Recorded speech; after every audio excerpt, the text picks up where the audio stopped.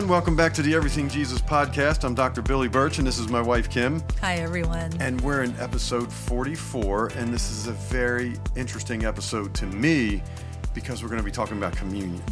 I can remember as a very young kid taking communion. And I grew up in the Catholic Church, and so you would have First Communion, and all the family would come over, and you have a big cookout, and you have cake, and you have everything. It was a nice, usually in the spring, and it's just a beautiful day. I can remember that. And you dress up in this suit, and you walk up, and the priest gives you this, there's all kinds of ways you can do this there. You know what I mean? A long time ago, they kind of just put it in your mouth, and you'd take the cup and sometimes even drink it. You know what I mean? But man, it was a special event. Yeah. That was a special event at that time. Right. You knew something significant was going on Yeah, there. something significant. And you learned about Jesus and the blood and the death. And certainly you would see the crucifix on, and you'd kind of get it. It was kind of like a good symbol of remembering exactly what we were supposed to remember. Do you remember as a kid? I have some funny memories. I can remember as a kid, my sister reminded me of this recently, that after communion services, our pastor's sons would go up and eat all the leftover communion food. And we all felt like it was so unfair. Funny. So that was some strange, association I had with it. I do remember that when one of our kids was little, when our daughter was little, she was going to be going into big church, as she called it, for the first time when we were serving communion. And I remember standing out in the hall and explaining it to her. She had already received Christ as her Savior, and I was explaining to her what was going to be going on. And she looked at me and said, "Will I like it?" So to her little mind, the important thing was, is it going to be a tasty snack? She just thought it was a snack. Man, exactly. And as much as we are supposed to do communion, there's even special times of communion where I can remember doing it and visiting people in the hospital and hospice and taking a little communion kit along and just really powerful. making it really, really special. And I can remember doing this with some people that didn't live but another couple weeks, and I remember having communion one time with a family who just lost their dad, and it was really, really sad and hard. And I had those communion wafers that aren't much different in material than styrofoam. You know which ones I'm talking about? Oh, yeah. And all I had was cran grape juice. You know what I mean? It wasn't even grape. I think it was just straight cranberry juice. And I was trying to fake it. You know what I mean? Like not pay attention to it. And they knew. It was like a funny kind of just, hey, we're all just doing this together, doing the best we can to support and get things moving. It was just very meaningful. I think in that instance, we did spend a moment laughing about these strange communion wafers you had, but there was such a just a vivid realization at that moment. I was there with you, and I remember, in light of the Father just having passed away, wow, communion was so meaningful to all of us. Was. And we were sharing this intermingling of the grief, this heavy grief, and then this incredible joy that we knew he was in heaven with Jesus, the very symbol that we were representing there. So I think the laughter was just an overflow of this incredible emotion that we were feeling, the grief, the beauty, the joy, that there's life beyond this, that the symbol points to. And as I was thinking about that, I was thinking about all the meaningful times that I've taken communion, and I was thinking back as a teenager, or even beyond, even recently, or whatever time period we're in, where I kind of took it for granted. What I mean? I just kind of went through the motions, and okay, I guess we're supposed to take communion. Let's go take it, and that was certainly the case for many of the times I took communion, because you took it weekly. Okay. Some churches do it monthly, some weekly, some even more so. You can do it every day if they have a communion service, and I think that happens to us, where we kind of get numb to it because it's such a ritual. They just kind of do it.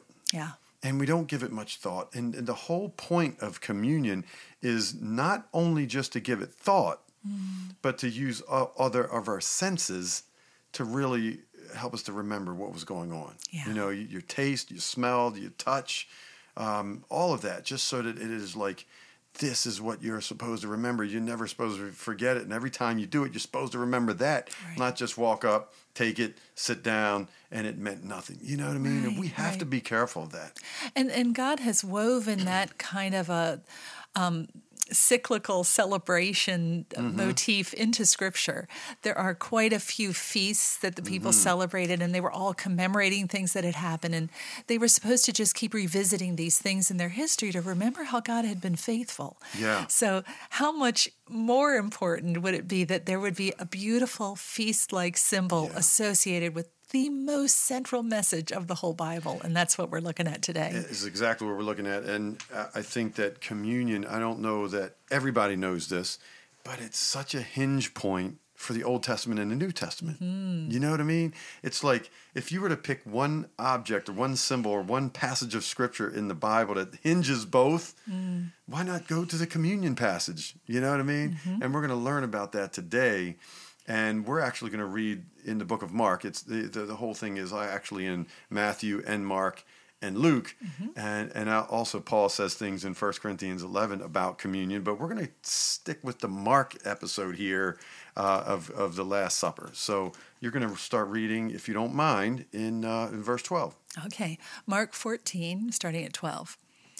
On the first day of the festival of unleavened bread, when the Passover lamb is sacrificed, Jesus' disciples asked him, "Where do you want us to go to prepare the Passover meal for you?" So Jesus sent 2 of them into Jerusalem with these instructions. "As you go into the city, a man carrying a pitcher of water will meet you. Follow him. At the house he enters, say to the owner, 'The teacher asks, where is the guest room where I can eat the Passover meal with my disciples?' He will take you upstairs to a large room that is already set up. That is where you should prepare our meal." So the disciples went into the city and found everything just as Jesus had said, and they prepared the Passover meal there. So this festival of unleavened bread, let's jump right into that, because it says that in verse 12. On the first day of the festival of unleavened bread, we're talking about Passover festival. You know, that's the hinge point, and I think it is very interesting, and always has been when I started learning more and more about scriptures, that Jesus's Passion Week, when he knew he was going to go to the cross and the resurrection and everything, it happened at Passover. It's so amazing. It's so amazing. So let's get into that a little bit. So let's go into Exodus and take a look at the Passover. Okay, so a little bit of context to how we get to the Passover story. In the book of Genesis, God has called out a certain family, Abraham's family, through which he's going to carry out this covenant promise, okay? And that's the family line that Jesus will come from, okay? So you have Abraham, his son is Isaac, the next son is, in the lineage is Jacob. Then Joseph is a really pivotal part of this story. Joseph is sent in slavery to the land of Egypt, okay? Then a famine hits, and the people of Israel come to Egypt to see if they can be provided for during this famine, okay? Now, Joseph has already been planted there. He shows favor to his family line, the Israelites, and protects them during the famine, okay? So all of Israel has ended up in Egypt because of a famine. They go there to escape it. They do escape it. And what had been sort of a rescue work for them eventually becomes a situation of slavery. That's right. Because the residents, the king, the pharaoh of Egypt looks at this mass of people and starts to find them threatening. Yeah. So over time, he enslaves these Israelite people who are among them in Egypt. Okay, so that's how we get into Egypt. That's right. Then time passes and the Israelites can't get out of there. They are actually in slavery for 400 years. Then they call out, they cry out to God for deliverance, and God comes through and prepares a deliverance for them, and that's going to set us up for the story of Passover. And so Moses was chosen to lead the Israelites out of Egypt, and you know how Moses was like, how am I supposed to, why are you choosing me? And God chose Moses, you know, and then allowed his brother Aaron to be along with him, to kind of be the mouthpiece, to be a spokesperson. And they went to Pharaoh. they just knocked on his door, and I'm sure it didn't happen that way, but they kind of were just like, Pharaoh, let our people go. And Pharaoh says, no, I'm not going to do it. Okay, suffer the consequences. And there were 10 plagues at different times, as the story goes, so that God would try and convince Pharaoh, you better let the people go. This is going to go really bad for you. And every plague, Pharaoh was like, okay, I'll let the people go. Okay, that's fine. Then change his mind. Yes. And says, no, I'm not going to let you go. Then a worse plague. No, I'm not going to let you go. Then another plague. Yeah, you can go, but then I'm going to change your mind. No, I'm not going to let you go. And then the 10th plague is what we call the Passover. Do you remember that? Right, yeah. So in this one, the Lord gives his people, the Israelites, special information that's going to protect them in the midst of it. So he tells the Israelites, listen, you're going to have to trust me on this. You will each need to, as a family, go out and find a lamb, a spotless lamb, which would have been very valuable to these people. And you need to sacrifice it and take its blood and paint it around the door frame of your home. Right. A strange symbol. Right. And they had to follow it in faith. And the Lord said, I'm going to send the angel of death. This is going to be a punishment against Egypt. But when the angel of death comes, he will see the blood painted on your door frame of your home. You will be protected. Yes. But the Egyptians will not be protected because of this repeated disobedience of not letting my people go. This is the consequence for them. Yeah. So it's a beautiful story that the Israelites were protected from this situation. They were protected from the plague. The blood of the sacrificial lamb. Yes, the spotless lamb. Yeah, that's what's... Yes. Okay. So this blood of the spotless lamb opened the door for them to find deliverance from their slavery. This prompted Pharaoh to change his heart. Yep. He said, get these people out of here. Far away. Yes. And so the Israelites are allowed to be released because the Egyptians finally see how threatening the Israelites' God can be. The true God has this kind of power. And so the Pharaoh chooses to let these people go. And so this mass of people, all of the Israelites are allowed to escape out from under the slavery because of what has happened here at Passover. Yeah, then Pharaoh changed his mind again, kind of later in the game, and sends his chariots and horses and army after the Israelites. And we know the rest of the story. The Israelites were looking at the Red Sea in front of them, looking behind them and seeing Pharaoh's army coming. What are we going to do? God had it all planned. Parted the Red Sea. Israelites went through. The Egyptians tried to go through to attack the Israelites. They all drowned. And this was a major deliverance. As a matter of fact, it stands as still, to this day, for the Jewish people, the great deliverance, the most important miracle that the Israelite community has ever experienced, And they celebrate it even to this day. If you have any Jewish friends, you know that Passover is a really significant holiday for them because they're looking back on that event. They, as a people, had been enslaved and were allowed to be set free. That's right. That's what they commemorate. So we've just given you in a few minutes a summary of the storyline. That's right. That was half of Genesis and into the book of Exodus. That was great, though. Good job. That was awesome. I hope it was great. I'm not sure. It was pretty quick. But anyway, so all of that is this celebration that will then be carried out throughout the generations, and that's what we hit on. Oh yeah, in Exodus chapter 12, this is written here as a command to the Israelites that every year at the very beginning. I'll read it. Chapter 12. While the Israelites were still in the land of Egypt, the Lord gave the following instructions to Moses and Aaron: from now on, this month will be the first month of the year for you. Announce to the whole community of Israel that on the 10th day of this month, each family must choose a lamb or a young goat for a sacrifice, one animal for each household. Then it goes into a whole lot of rules about if you can't afford an animal, you share an animal, you do. But it's recreating almost what God had asked the Israelites to do in the first place. Get this lamb, and we're going to do a whole lot of ritual, and you're going to do this every year on the 10th day of the first month. right? Yeah. And it became a meal, like a celebratory meal that they Yeah. would share with their family to commemorate this. Just like we have holidays Yeah. where we have certain kind of meals Yep. that we expect at certain Yeah, holidays. oh, yeah, it's the best. But this wasn't a particularly great meal. There were some sort of oddities to it. Sure was. But the point was that the entire thing was symbolic of Yeah. pointing back to what had happened in that instance with Israel being freed from Egypt. And in verse 17, it says, "Celebrate this festival of unleavened bread, for it will remind you that I brought you your forces out of the land of Egypt on this very day. This festival will be a permanent law for you. Celebrate this day from generation to generation." And what meal you talked about is the Seder, and that meal has symbolic significance. And it is meant for the dad to tell the son, or the granddad to tell the grandson, or granddaughter, or mom to tell the daughter, or all. It's for one generation to tell the next generation, this is what God did. That's why we're celebrating this. You know what I mean?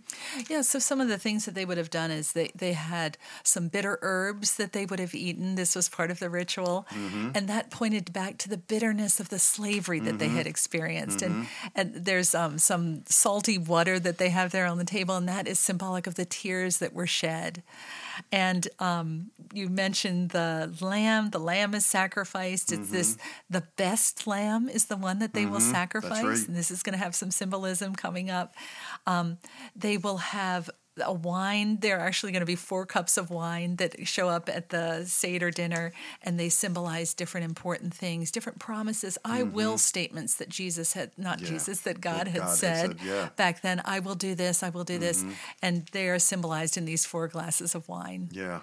And so they're getting ready for this. So what are we going to do? So when the disciples said, "Where do you want us to go to prepare the Passover meal for you?" This is what they're getting ready Yes. for. This is why this is why they traveled to Jerusalem, and they were going to, celebrate the Passover. Okay. One thing I want to point out in the Luke version of this, it says one more little detail that I don't want us to miss. In Luke 22, verse 15, Jesus said, "I have been very eager to eat this Passover meal with you." Wow. Yeah. I love that. I love that Jesus was waiting eagerly to unveil for them the deeper symbolism of this Seder meal that they had practiced year and year, year after year. The original Exodus had happened in 1446 BC, and all the years since then they had maintained this celebratory meal. And Jesus says, "I have been so eagerly awaiting, celebrating it with you," because he was going to give them the additional information about what this really symbolized. Yeah, and that always reminds me of the scripture that says Jesus never came to abolish the law. Okay. He came to fulfill it. So Jesus is the fulfillment of the Passover. You know what I mean? Of this whole celebration. It's all come around to this is what it's about. So in the middle of all of this, by the way, I just want to read a couple verses, because interjected in the middle of this story is some bad news. And it Right. says this: "In the evening, Jesus arrived with the 12 disciples. As they were at the table eating, Jesus said, 'I tell you the truth, one of you eating with me here will betray me.' Greatly distressed, each one asked in turn, 'Am I the one?' He replied, 'It is one of you 12 who is eating from this bowl with me. For the Son of Man must die, as the scriptures declared long ago. But how terrible it will be for the one who betrays him. It would be far better for that man if he had never been born.'" So he just predicts a betrayal. And we all of us know it's Judas, and is what's going to happen very shortly. Right. So Jesus is sitting at this table, and he knows his betrayer is right there with him. It's such an interesting sort of contrast. You have Jesus being this loving, kind person who had come to show mercy and grace on all mankind. Right there in his midst is this man who's going to betray him. And it shows sort of just how we're all going to fail, In the context of this whole story, we have Judas who's going to betray, Peter who's going to deny. All the disciples will fall away for a bit when Jesus goes to the cross. So true. But So Jesus true. is going to be faithful and do what needed to be done. And he didn't throw Judas out. we're going to have this Passover, and you're going to be the one that's going to betray me, so get out. You might as well go to do it. We want to have this Passover. He's like, I invite all to this meal. You know what I mean? And he's saying that to everybody out there, too, that, yeah, we are not perfect.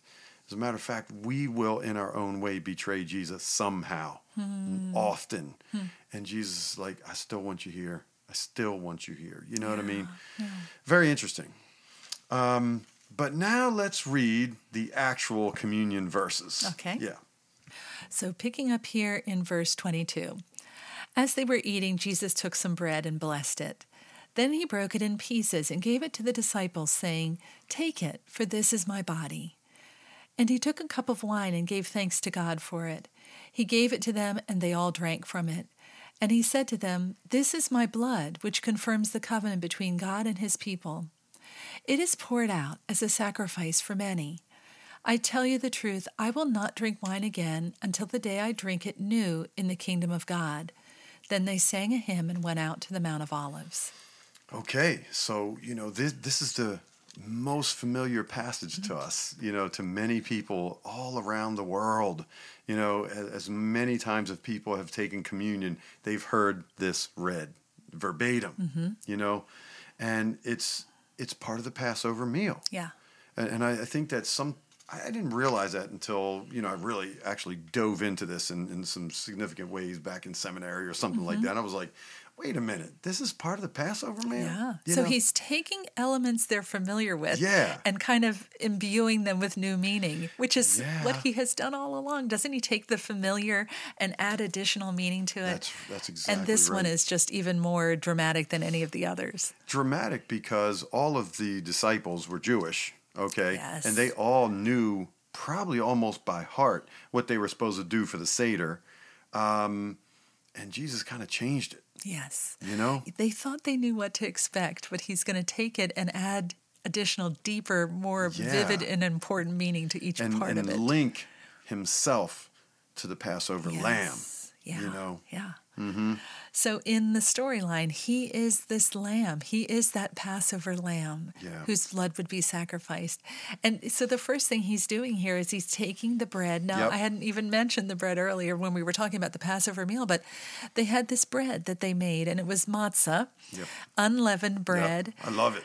Love it. Yes, you do. I grew up in a very, really diverse elementary school, and man, I would trade my peanut butter and jelly sandwiches to my Jewish friends for the matzah because it was so good. I've never had it before. This is like amazing, Right. So it's unleavened bread because it was symbolic of back in the Exodus, how the people were like fleeing the city, fleeing from Egypt in a hurry, and there was no time for the bread to rise. Right. So this unleavened bread is, very flat.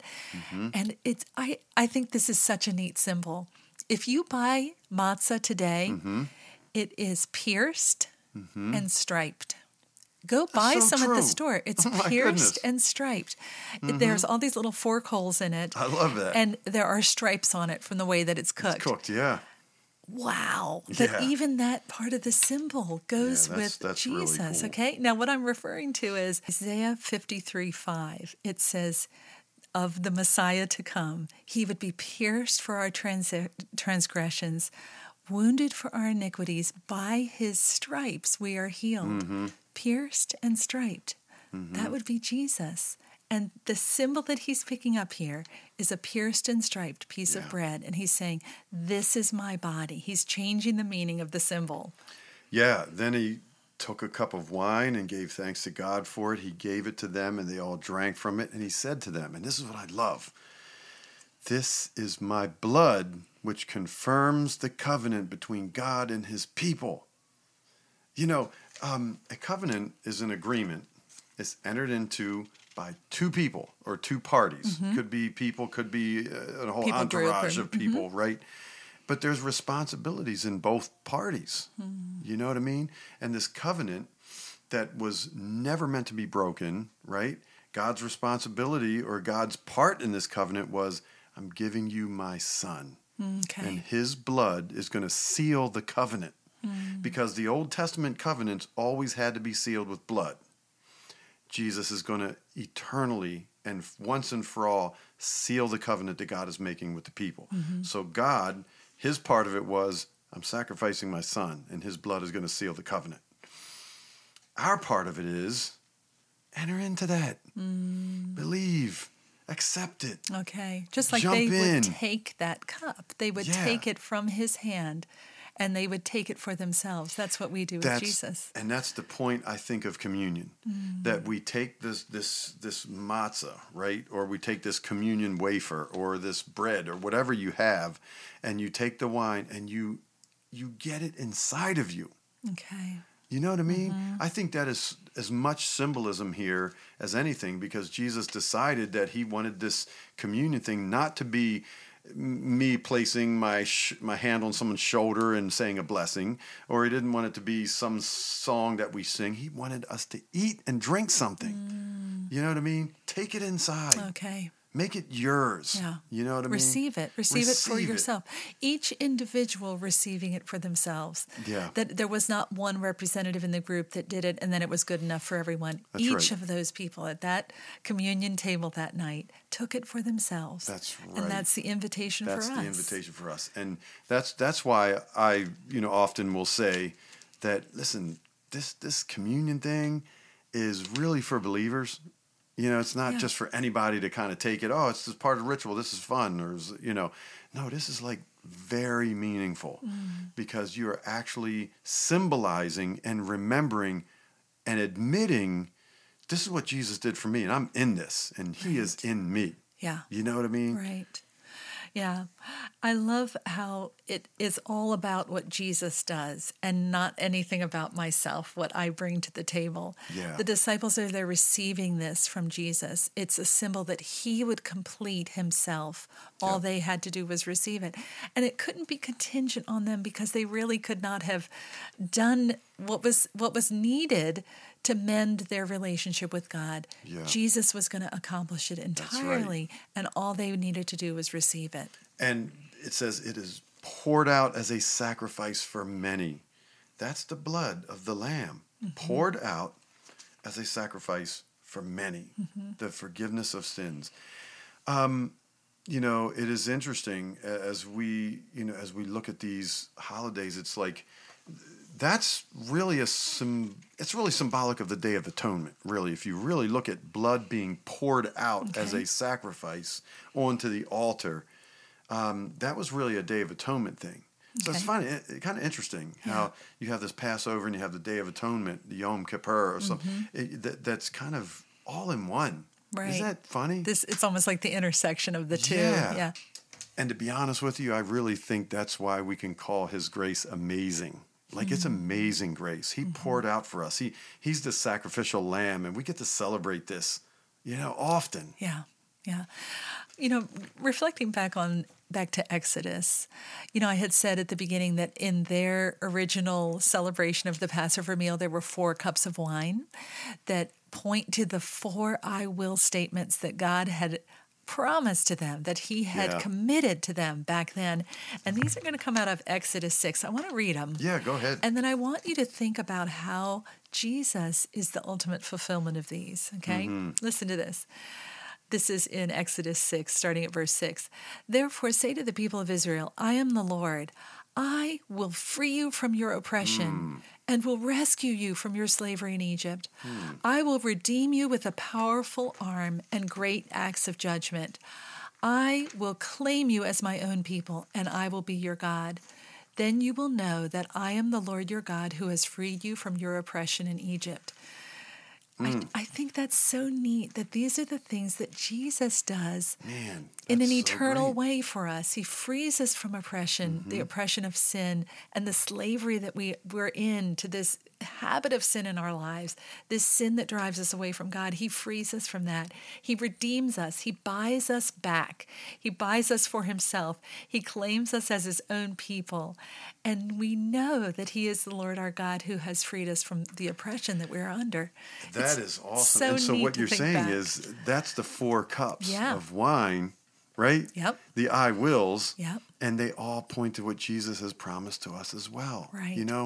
And even Jesus read out of the scrolls that very thing, if you remember in the beginning of his ministry when he stood up and said, I'm about to read something. And he reads Isaiah 61. And it says, the Spirit of the sovereign Lord is upon me, for the Lord has anointed me to bring good news to the poor. He has sent me to comfort the brokenhearted, to proclaim that captives will be released and prisoners will be freed. He has sent me to tell those who mourn that the time of the Lord's favor has come. Isn't that awesome? So neat. Yeah. Yeah, so it's all fulfilled in Christ. So he takes this symbol that they had been using for all these years, and he says, it is all about me, that was done in your history back then for that people group. And yes, it's good and right that you've celebrated all these years, but it was just a little glimmer of the kind of freedom and deliverance that Jesus, will give to you. So Jesus has taken this bread, broken it. His body would be broken in that way. He has taken the symbol of wine and said, this is my blood that's poured out for you. He's just showing them that he is the fulfillment of all the storyline that has preceded him. And, it even says, I tell you the truth, I will not drink wine again until the day I drink it new in the kingdom of God. And he's talking about the millennial reign, when he comes back and reigns on earth for 1,000 years. I don't remember which podcast. It was about 3 or 4 of them ago that we talked about some of the end times. Yep. But he said, I'm not going to drink this wine again until I come back for that. Right. There's going to be this celebratory dinner that he will have with his people then. Which I think is really, really interesting when you look at communion. Let's try and look at it this way. We remember his death. That's the past. We utilize his power and provision. That's the present. Mm-hmm. And then we look forward to his return in the future. So communion has all those elements to it. You know what I mean? Remembering his death in the past. That's what happened. That's what we're supposed to do. Remember this, remember this, remember this. But it has significance in the present. It's God's ongoing presence in our lives in the present. Yeah. And then we get to look forward to his coming in the future. Because he said it's coming, and I'm going to drink that wine again. What a neat symbol that it reaches way back to the beginning of the story in Genesis and Exodus, and then points way forward to the culmination of all of it in the book of Revelation. And, Paul in chapter 11 in 1 Corinthians, he says, in the same way he took the cup of wine after supper, saying, this cup is the new covenant between God and his people, an agreement confirmed with my blood. Do this to remember me as often as you drink it. For every time you eat this bread and drink this cup, you are announcing the Lord's death until he comes again. So we keep proclaiming, keep doing this. And it says, as often as you drink it. It's very interesting to me that in the Old Testament law, God said, on the 10th day of the first year, you're going to celebrate this Passover every year. Mm-hmm. And Jesus says, how about as often as you can? I want you to remember this as the number one thing that you can remember in your entire life. Keep remembering what I have done for you. Okay. Isn't that awesome? Yeah. I hope I'm able to remember these things next time we have communion. There's so much more here than just remembering, that moment on the cross. It's remembering the whole storyline of how we are slaves to sin. He's come to set us free. He does the whole thing himself. Yeah. All I do is receive that. And then I look forward to the fact that one day I'll be with him celebrating this. And this leads us to the last verse that you read. It says, then they sang a hymn and went out to the Mount of Olives. And it is on the Mount of Olives that we're going to talk about in the next episode. Jesus is going to pray. Mm-hmm. And it's an amazing prayer for his disciples and for all believers. And we're going to get into that next episode. Okay. Would you pray? Lord, we just marvel at the way this story comes full circle. And Jesus accomplished for us this release from slavery that we're in, Lord, that he has shed his blood, this perfect lamb, shed his blood on our behalf. His body was broken for us. And Lord, we praise and thank you for the symbol of communion that reminds us repeatedly of this. And Lord, we just each individually hold our hands out and we receive this offer of salvation that you have given for us. Thank you, Lord, for what you've done for us in Jesus. Amen. Amen.